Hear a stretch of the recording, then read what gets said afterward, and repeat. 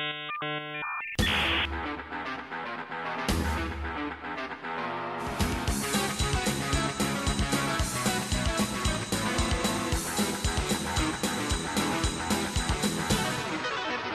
welcome to Doom vs. Doom, the podcast where I have a look at the differences between the 1993 release of Doom and the more recent releases of 2016 Doom and Doom Eternal coming out this November.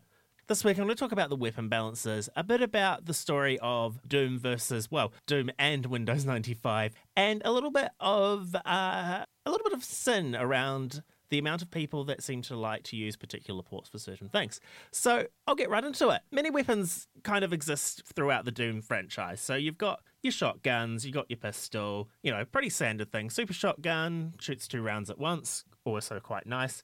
Then getting up to the more beefier things such as the plasma rifle and the BFG 9000, also known as the big fucking gun, because it's huge and it will destroy pretty much anything. One of the things in particular about the release of Doom in 1993, at least for me, was noticing the differences obvious in, pretty much the most versatile weapon within at least Doom and Doom 2, to me personally, would have been the shotgun/super shotgun, depending on how I felt.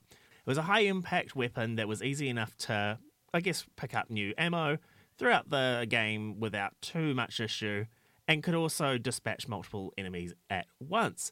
However, in the more recent release in 2016, they kind of broke that a bit. So suddenly you're given a combat shotgun, and later on in the game you were given one of the main issues I found was that the combat shotgun would take several very well aimed hits to kill even some of the more basic enemies, which to me kind of irritated me because in the original, it really irritated me because in the 1993 Doom, as I said, it's something that would have been almost instantaneous. So you would run up to something, bang, it was dead, unless it was a certain enemy. So suddenly things like, your generic grunt sort of thing, they would fall pretty easy. But suddenly you were also then being exposed to imps, and imps were supposed to be pretty much fairly easy as well. You got them at the right timing and the right distance, you'd be able to kill them instantly, similar to a pinky with a super shotgun. You should have been more or less able to kill them with 1 to 2 shots, not several. There were different reasons for this, obviously. So in the newer Doom, they are kind of trying to get you to move around a lot more, explore, look at all the secret areas. They kind of tease a few quite easily, and I guess it's the idea that they want you to be playing the game for as long as possible. Just for me, that didn't work so much because I found that I was actually spending more time trying to find a tiny bit of ammo or trying to figure out how I'm going to kill this horde of enemies with a shotgun that does no damage. So it did make it a lot different. So there was definitely those sort of issues with the weapon balance, at least when it came to 1993 versus 2016 Doom, because I haven't actually been able to play any of Doom Eternal because, one, it doesn't come out until November, and I've not actually been able to make it out to any of the QuakeCons. I've not been able to actually experience it for myself, so I don't know how the weapon balance has changed, if at all. One of the sort of traps you can fall into, at least with the Doom franchise, is I can't really play Doom 2016 immediately after playing tons of Doom 1993, just because I'm used to being able to run up to a thing, shoot it, and then run away. Whereas in the newer Doom, it's run up to the thing, shoot it, wait for it to start flash, hit F, rip it to pieces. So that is a good, that was a good mechanic. I did like that. Rip it to pieces, health would explode everywhere. You chainsawed it, ammo would spill everywhere as well. So there were those issues where the weapon balance was different, but ammo tended to be relatively easy to come by if you knew how to kind of work the mechanic and use power-ups and upgrades, things that once again weren't fully there in the original series.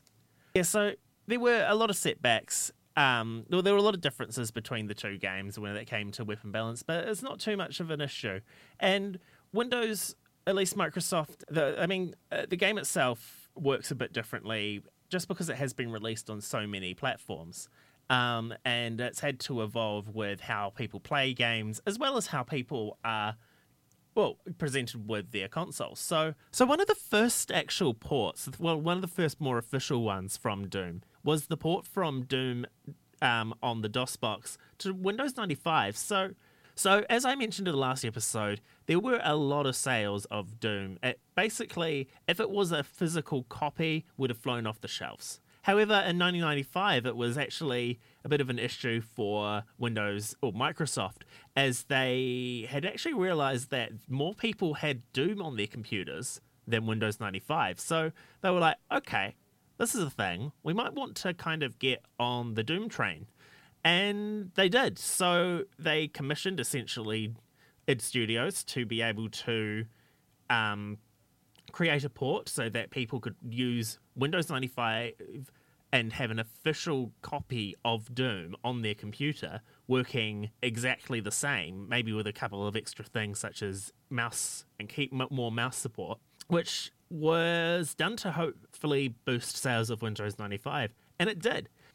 So, as everyone knows, the head of Microsoft is Bill Gates, and he was definitely wanting to get on that hype train. So one of the videos that promoted Windows 95 being able to take Doom properly as an official port actually had Bill Gates superimposed into the game. It's something I'm going to share a little bit later on, but yeah, so it had Bill Gates, but one other person that a few of you may be aware of was working for Microsoft at the time. That was Gabe Newell, who soon broke off to create Steam as a response to the fact that he didn't really enjoy how Microsoft was running its game studios and how they were working with other people as well. In fact, at one stage, Microsoft tried, or at least considered, to buy id Software for themselves. So, yeah, and anyway, yeah, so in 1995, there were more computers with Doom than Windows 95, but there were also a lot of ports, like many ports, and not all of them are official, but quite a lot of them are.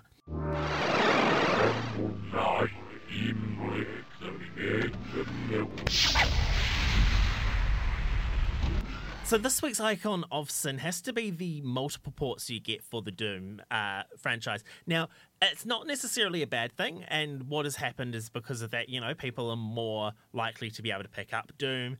So there are multiple ports of Doom, as I mentioned. Whether they are official or unofficial is, something that you can probably look up yourself. But there are a lot of official ones, at least for the original game of Doom, which was released on Sega 32X, Super NES, Atari Jaguar, PS1 to 4, Sega Saturn, Game Boy Advance, Xbox until Xbox One. So there's a lot of versions of the official port of Doom on a lot of different consoles and a lot of different operating systems. However, there have been some operating systems and consoles that kind of have missed out on it. So I have a 3DS at home. I only really recently got this 3DS, but I thought, I always keep hearing, can it run Doom? Yes, it can. Anything can run Doom. It's sort of a joke. It's an in-joke, but it's also something that has been proven. Like, people have played it on multiple things. I think I saw recently a smart fridge playing Doom. So, yeah. But one of the things I kind of have issue with was that, there are certain consoles that I would thought, surely they've made a Doom version of Doom for this. Nope. No, nothing official, nothing unofficial. Well, sometimes I lie. So I find it really difficult to find ports of Doom for particular consoles. So as I was saying, the 3DS. And one thing in particular is there are unofficial ports. So there are 3 major unofficial Doom ports for the 3DS, for example. They all kind of work differently to each other, and none of them run the game how, I guess, I would expect the game to be run.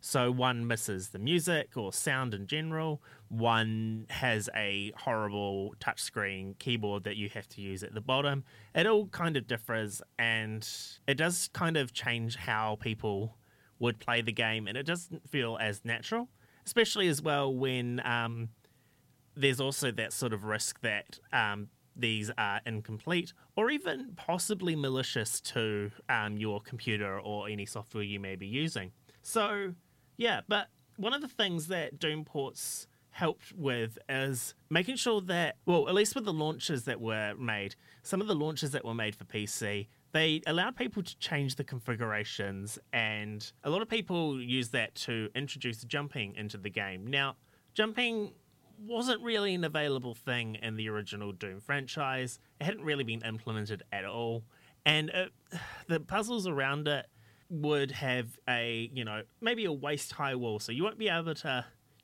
walk over it, you wouldn't be able to strafe into it, sort of thing, but you would be able to jump over it if you were able to jump. Now, some people added jumping to the game, which means these sort of puzzles, that would mean you'd have to look to another area and find a hidden switch or kill a particular type or number of enemies. Those sort of mechanics kind of got thrown away, meaning that it kind of broke the game a bit. It becomes a bit of a form of cheating, even if that's not the intent. So there were a lot of puzzles that you would need that, as I said, would be about waist high. Now, sometimes I kind of wish for jumping, not because of those waist high walls, but because of the ones where you have to strafe run over things like a pit of lava. And the last thing you want to do is miss, because you'll be dead. Well, you might be able to get out of there, but most of the time I tend to miss. I get a bit annoyed, kind of rage quit the game. But it's sort of how I do. It's how I do.